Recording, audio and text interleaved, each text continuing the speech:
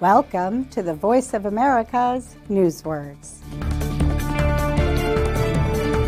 A new device aims to end loneliness among adults 65 and older who live alone. Proactive. LEQ was popular at a meeting about new technologies in Portugal. Its creator described LEQ as a proactive device that helps older adults do things for their wellness. Proactive means to take action based on what you expect to happen. It is the opposite of reactive.